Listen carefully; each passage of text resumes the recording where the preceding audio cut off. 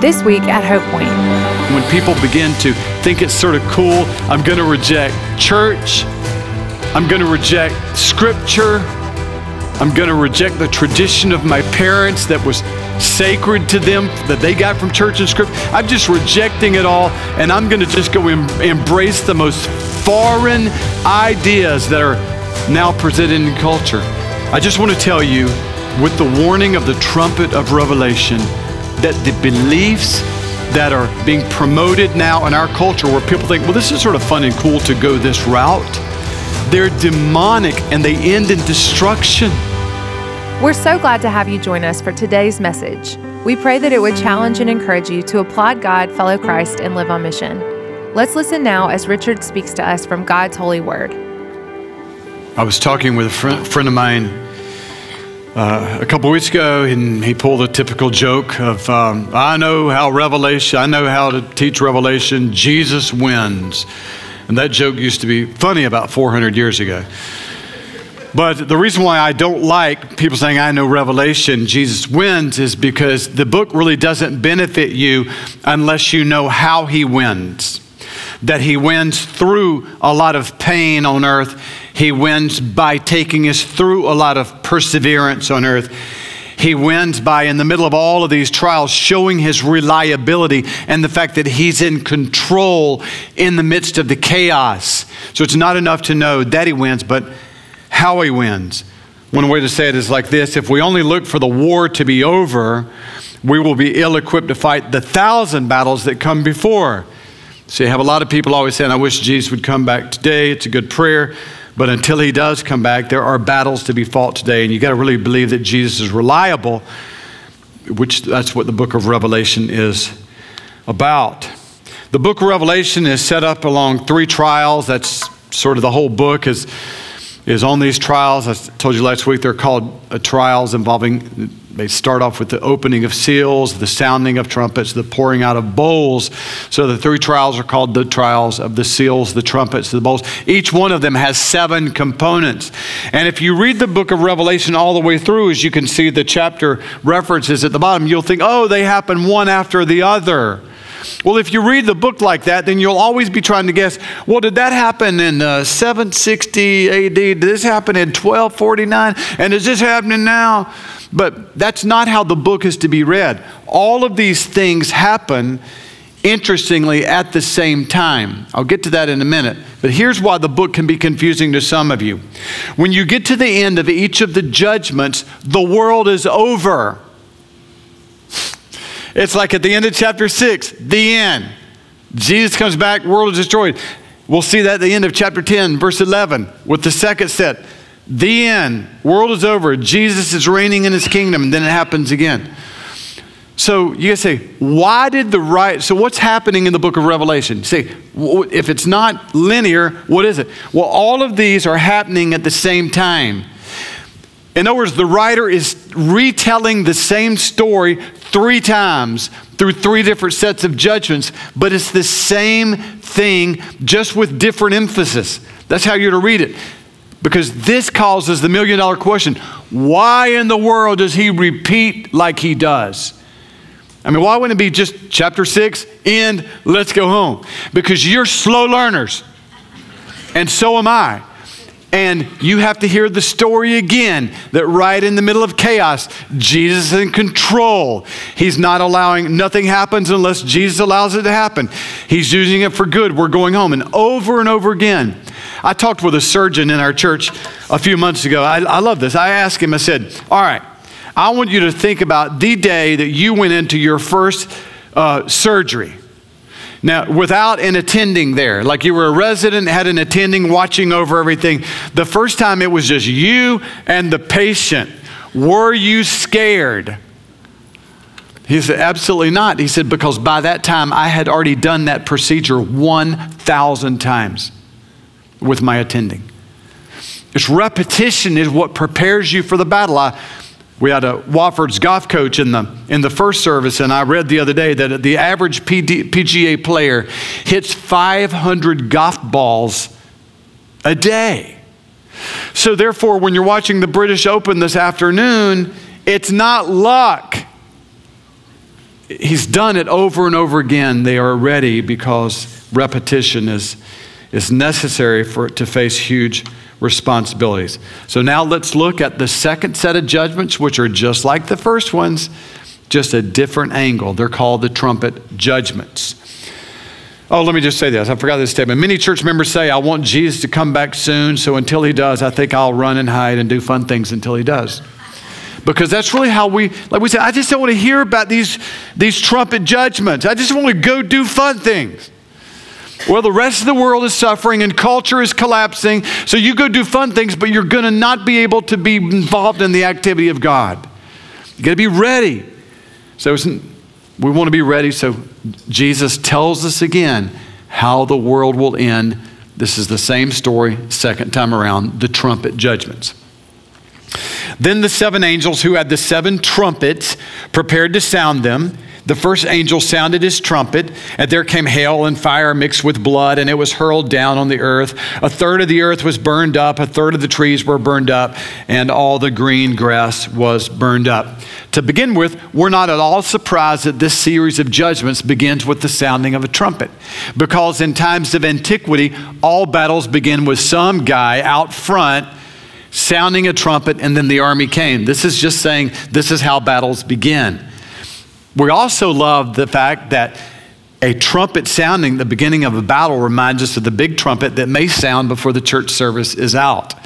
1 Thessalonians 4, for the Lord himself, this is the return of Jesus, will come down from heaven with a loud command, with the voice of the archangel, and with the trumpet call of God. The whole world's going to hear this trumpet at one time. And the dead in Christ will rise first. After that, we who are still alive and are left will be caught up together with them in the clouds to meet the Lord in the air. When I was writing this message this week, I said, man, I really would like to end right here. That is so good. Trumpet, return of Christ. But we really can't end there, because the reason for all the trumpets in the book of Revelation, and those trumpets are really being sounded through the church, through biblical teaching. So thank you for helping me sound the trumpet. The trumpets are to warn the world, and to warn us too, but to warn the world that greater judgment is coming. Remember, when you see judgment in this world, like Ukraine, there was another disastrous bomb, like it wasn't misplaced, it was deliberately, it just targeted just 3 or 4 days ago, civilians again. And when you look at Ukraine and you say, that would be hell to live there right now. Well, that's a very appropriate statement, because when you see war and disease and death and automobile wrecks and drunk drivers, all of these things are trying to tell you hell is 1 million times worse. So the trumpets are warnings out of a loving mouth of God. Don't go to hell. You don't have to go to hell. But if you choose to, it's a lot worse than anything you've ever seen in Ukraine. Here's the type of warning that comes through trumpets. Joel 2, this one he's warning of an invasion of locusts that were coming, and armies after that. Blow the trumpet in Zion, sound the alarm on my holy hill. Let all who live in the land tremble, for the day of the Lord is coming. It is close at hand, a day of darkness and gloom. And God sent a bunch of locusts to wipe out all of their crops because of their disobedience, and then armies came after that. And it's interesting, when you look at the book of Revelation and all the sounding of these trumpets, these warnings, like there's time to repent. Nobody listened. We won't get to this today, but at the end of the trumpet judgments, we read this summary. The rest of mankind who were not killed by the trumpet judgments, the plagues, they still did not repent of the work of their hands. Listen, if I were in our culture right now, in our world right now, I would just be starting to do some serious thinking of, I think something weird is up. It's just crazy weird what's going on. I would think, like, it seems like everything is sort of chaotic, and it's like trumpet warnings. There's time to come to God to be forgiven. I would listen to these trumpets from Jesus. Now back to verse 7. You can see with this first angel and his trumpet judgment, that a third of the earth was affected by it. Now you remember when we told the story the first time in chapter 6, the number was 1/4 of the earth. Now it's up to 1/3. You may have missed that in math class, but 1/3 is greater than 1/4. So now we've got more destruction. We've got more negative, painful influences. So as we get to the return of Christ, we're going to see more and more destruction. Now, when he's talking about hail falling, I really think this could go a couple ways, but I think in ancient times when hail fell upon the crops, all of a sudden there was a massive food shortage.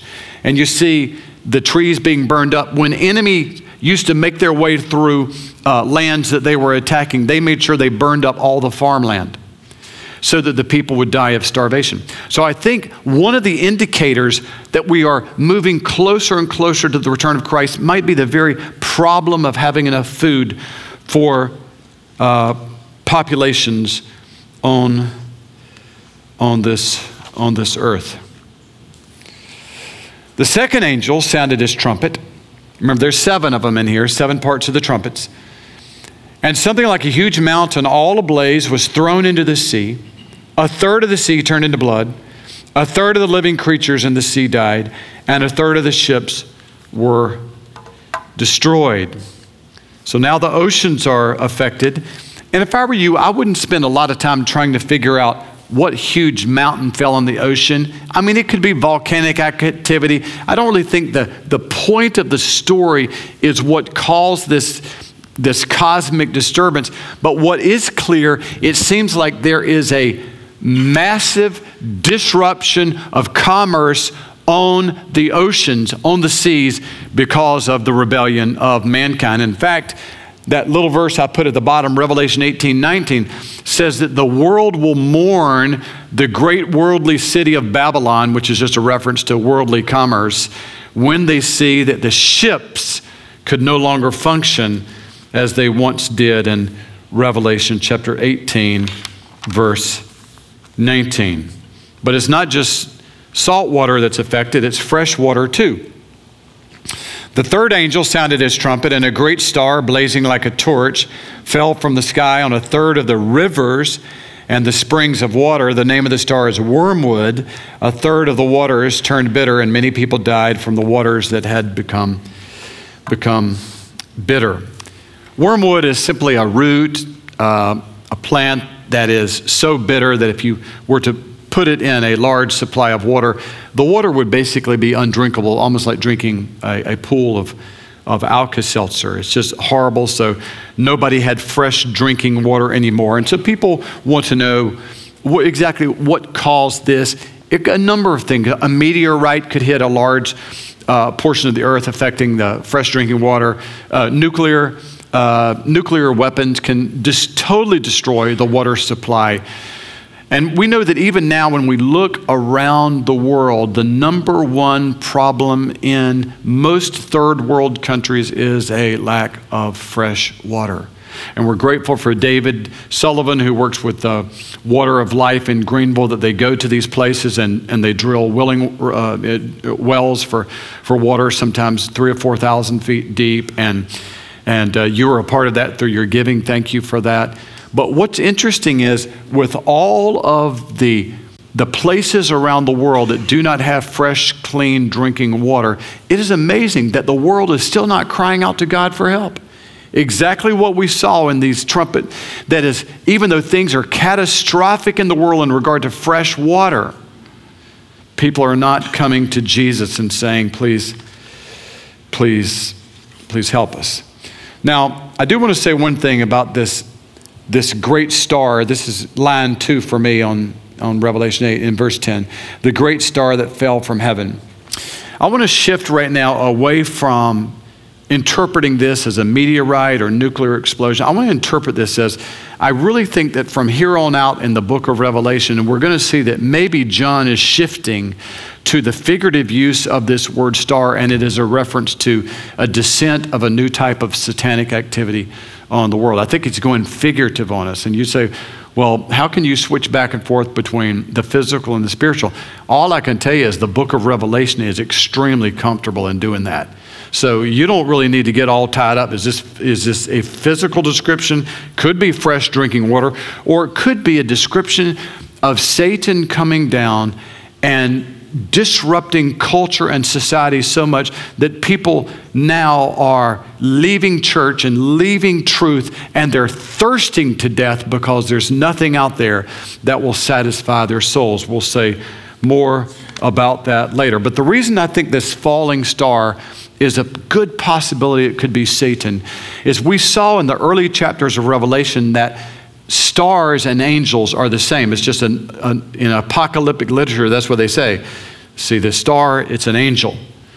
And we do know about one angel, the most wicked of all angels, that fell to earth. In Revelation chapter 12, verse 9, the great dragon was hurled down, that ancient serpent called the devil or Satan, who leads the whole world astray. He was hurled to the earth and his angels with him.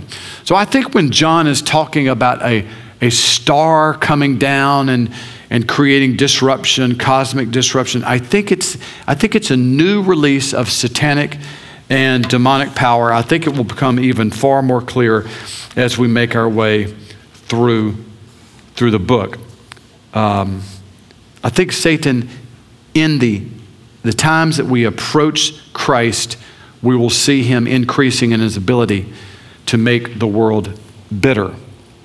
The fourth angel sounded his trumpet, and a third of the sun was struck, and a third of the moon, and a third of the stars, so that a third of them turned dark, a third of the day was without light, and also a third of the night. This verse is very important in Revelation to prove my point that, that the book tells the story the same way 3 different times. Because the reason why is when it says a third of the stars, where are they? Where does it say? A third of the stars down, 1, 2, 3, 4 lines for me. A third of the stars fell out of the sky. Well, at the end of Revelation chapter 6, it says all the stars were destroyed. So how can we have a third of them if all of them were destroyed in chapter 6? Because he's telling the same story again. Sort of proof of my point. Also, I want to tell you that you say, is the book of Revelation, you say, well, I think it's 100% literal. I don't think you need to say that on this verse. Because here the Bible says a third of the sun was destroyed. What happens to us if a third of that great ball of fire goes away? We die. Nobody's living if a third of the sun goes away. So I think what's happening here is, again, it is John's way of just saying new darkness, moral, spiritual darkness, a new wave of darkness inspired by this falling star, Satan and his demonic activity. New darkness is falling upon the land. I think that's metaphorically what he's saying through this principle. Now, you guys probably remember in 1980 when Mount St. Helens blew its top. He said the power was 10 million tons of TNT. The power, and 800 billion pounds of pulverized rock went up into the air, and air traffic was stopped in Europe for 1 month. So we know that, that we have seen cosmic disturbances before where it just shut down everything. But again, I think this is really more of John trying to say there is something will happen at the end of times where there's just a darkness, increasing darkness over the minds and the hearts of many, many people. I think this is where you really start to see this happen. As I watched, I heard an eagle that was flying in midair call out in a loud voice, "Woe, woe, woe to the inhabitants of the earth because of the trumpet blast about to be sounded by 3 other angels." Now, let me just tell you that when the Bible chooses to use the word woe, doesn't use it a lot. When the Bible uses the word woe, I don't know what word you would use in your life if you're like maybe trying to warn somebody of danger. What word comes out of your mouth? But for the Bible, when it says, I'm going to try to find the strongest word of warning. Whoa, whoa, whoa, whoa. It's woe. Remember when Isaiah saw God in all of his holiness? He said, woe to me. Woe. I have seen God and I'm about to be destroyed. I'm not ready. So what 3 woes are huge of saying you've never seen destruction and demonic activity like this on the earth. And three woes are coming. We're only going to look at woe number 1 with the 5th trumpet. The 5th angel sounded his trumpet, and I saw a star that had fallen from the sky to the earth. Again, I think this hammering home, this angel, wicked angel falling, star falling. The star was given the key to the shaft of the abyss. So what we see in this verse is Satan is cast out of heaven, comes to earth, has a key, which means that, as we know, the devil has great authority. He had great authority as an angel, cast out of earth, and he has great authority as signified by this key, and he uses this key to unlock this chamber in hell. When he opened the abyss, smoke rose from it like the smoke from a gigantic furnace. The sun and the sky were darkened by the smoke from the abyss, and out of the smoke, locusts came down on the earth. So now, once again, if you say, I'm a literalist, Revelation is always literally exactly as it's written. That means that you should be looking forward to, in the next few years, a bunch of locusts running all over the city, all over the state, all over the world. That's how the world's going to end. We get eaten up by locusts. I don't think it's literal locust. I think John is simply writing to people, farmers who would understand that when locusts came, they invaded and they touched every piece of property on that of crops, and they destroyed it all. And so when they left, it was all destroyed. I think John is trying to tell us again, there is a new wave of demonic activity that is coming upon culture like we've never seen, and it's touching everything that we would say once is untouchable. New darkness, new demonic darkness. And they're destroying everything except believers who've been protected from their mind-altering ability. The locusts have the ability to affect minds, possess bodies, confuse our thinking, but not of those who know Christ. Look at this. Out of the smoke, locusts came down on the earth and were given power like that of scorpions of the earth. They were told not to harm the grass of the earth or any plant or tree. Don't really have much to say about that. Doesn't mean that much to me. I don't really know what he's getting at with that. This is what I know he wants us to understand. But only those people who did not have the seal of God on their foreheads.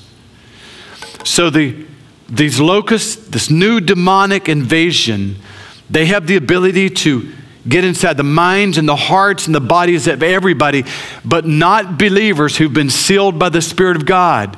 We saw this in Revelation chapter 7, that before all of this started, God sealed those who belonged to him, and they could never be affected by this new wave of demonic activity. But for everybody else, this demonic influence is horrifyingly strong. Look how John describes their influence. The locusts looked like horses prepared for battle. On their heads, they wore something like crowns of gold, and their faces resembled human faces. Their hair was like women's hair, and their teeth were like lions' teeth. They had breastplates like breastplates of iron, and the sound of their wings was like the thundering of many horses and chariots rushing into battle. They had tails with stingers like scorpions, and in their tails they had power to torment people for 5 months.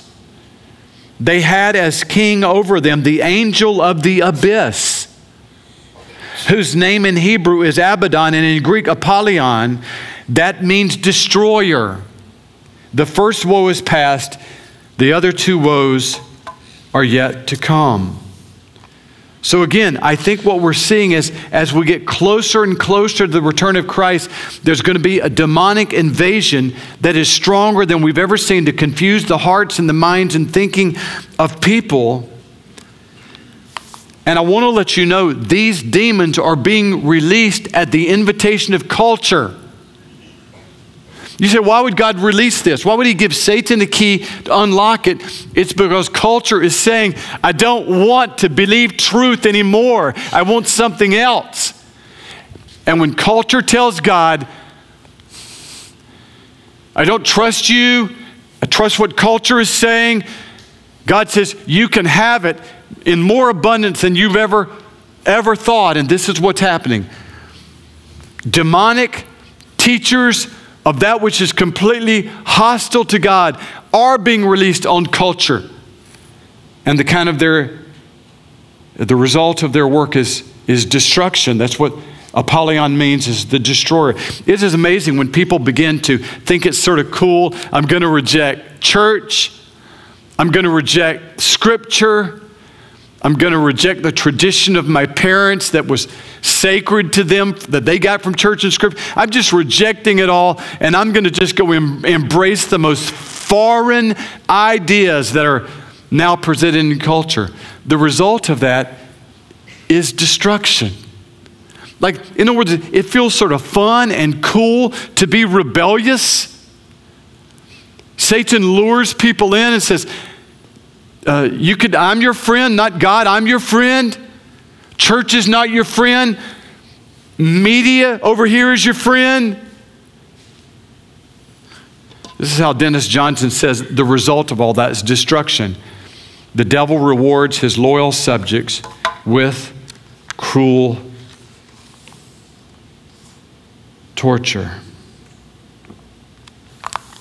I just want to tell you, again, with the warning of the trumpet of Revelation, that the beliefs that are being promoted now in our culture, where people think, well, this is sort of fun and cool to go this route, they're demonic and they end in destruction.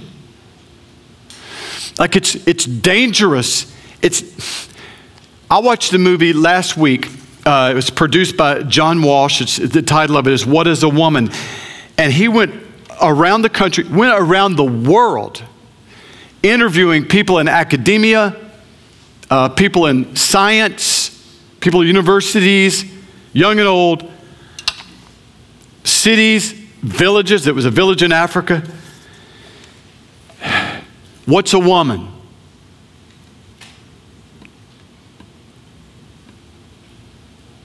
Nobody knew.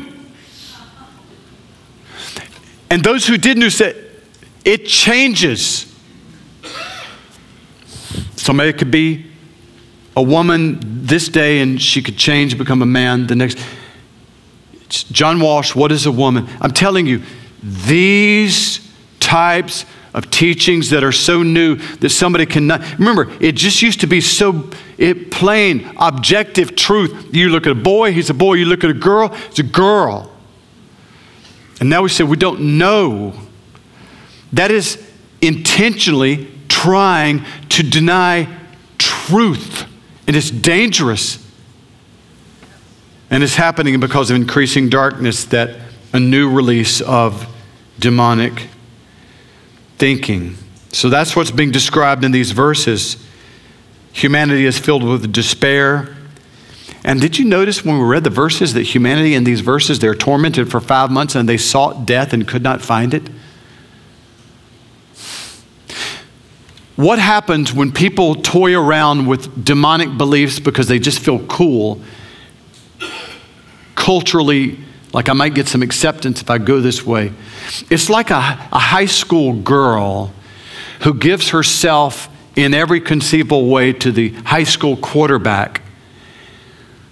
And then he uses her only to then gather with his friends and mock her later.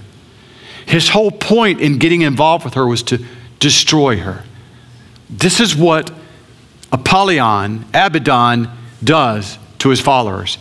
Lures them in with odd, maybe exciting, fun teaching, counter to old, boring church and tradition, biblical tradition, and then he destroys them.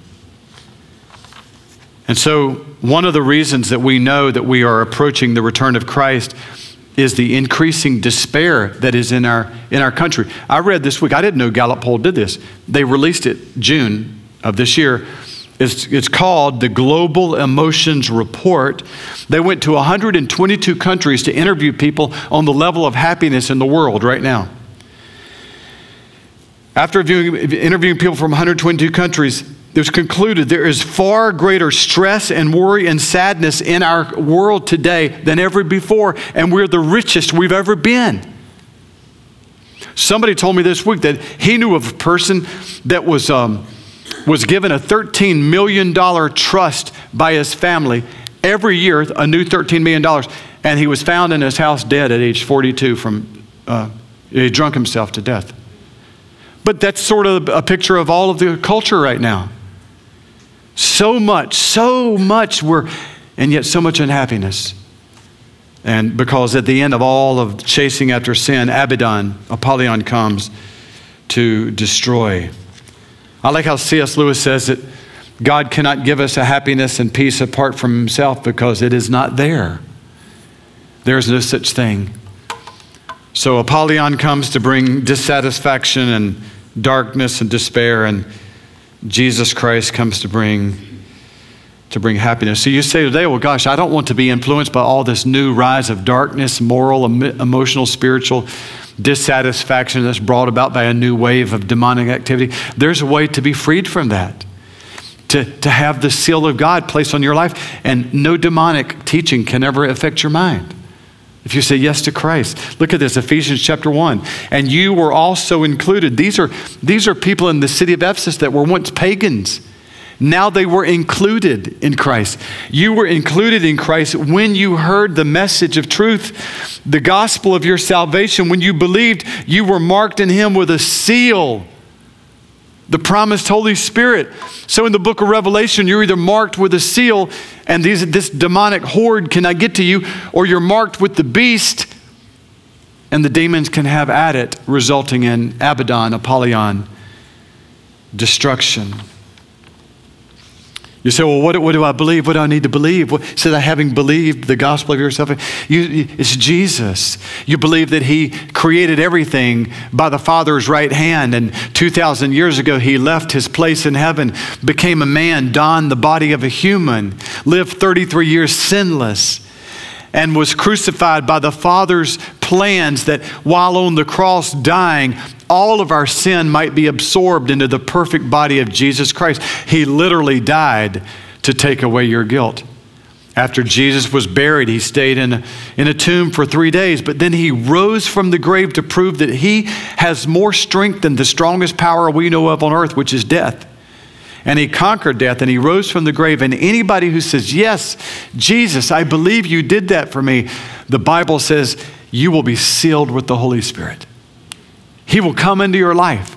He will bring to you the righteousness of God. He'll bring the peace of God. He'll bring the power of God, the love of God, and he will seal you that all of this in Revelation, all of this darkness will never come upon your heart and your mind. We might live in a tough world where we die of an earthquake, we die of famine, we die of persecution, but we'll never die by giving ourselves to the false teaching of this demonic influence. Let me close with a story, one of my favorite stories in the book of Luke. Jesus gathers 72 of his disciples. He had 12 that hung with him most of the time, but evidently they did some training courses and they grew to 72. So this is after the training course. This is, I'm sending you out, guys and gals. Luke 10:7, go, I'm sending you out like lambs among wolves. When you enter a town and are welcome to eat what is offered to you, heal the sick who are there and tell them the kingdom of God has come near to you. What a mission. And they were very successful at it. They were so jacked that when they came back from their short-term mission trip, they told Jesus this good news. Even the demons submit to us in your name. So you had a bunch of guys out there in a dark culture like ours, and out there preaching Jesus, sounding the trumpet warning, and the demons are submitting. And Jesus said, I knew that was happening. He's told them that. He said, I saw it happening. He said to them, he replied, I saw Satan fall like lightning from heaven. He said, I saw all of that happening. I saw the spiritual warfare. I saw the cosmic battle that the more you preached, the more Satan worked. Bring it up to the 21st century. The more you preach, the more Satan opposes truth and the church. He said, but I also saw in the middle of this cosmic battle, people being set free. I saw you go to villages and you preach the gospel, and I saw people delivered from demonic beliefs. I saw they had believed the wrong thing all their life, and they chose the wrong path all their life, and they were free. They were free. Jesus said, I saw that. I knew that Satan was falling as you were preaching, and I rejoice with you. And the Bible says in Luke 10, there was great joy over that spiritual revival. Let me close with this. There's a very powerful demonic influence working in our culture right now as we've never seen it. It's moving through our nation like a very powerful, dark train. And many people from high schools to colleges to powerful companies are getting on this train because it seems to be cool. It seems to be profitable. To be anti everything that God is. And they're partying on that train because the demons have told them on this train is where life is. So they've gotten on this train. And more people are leaving, exiting the church and getting on this long black train. But along the way, some people are saying to themselves, this is not life on this train. This is not joy. This is death. I have been brought here to be mocked, to be ridiculed, to be destroyed. My life is not what I thought it was going to be when I got on the train. And this train is headed to nowhere. If that's your story, the Bible says as soon as you say yes to Jesus Christ, you can get off that train.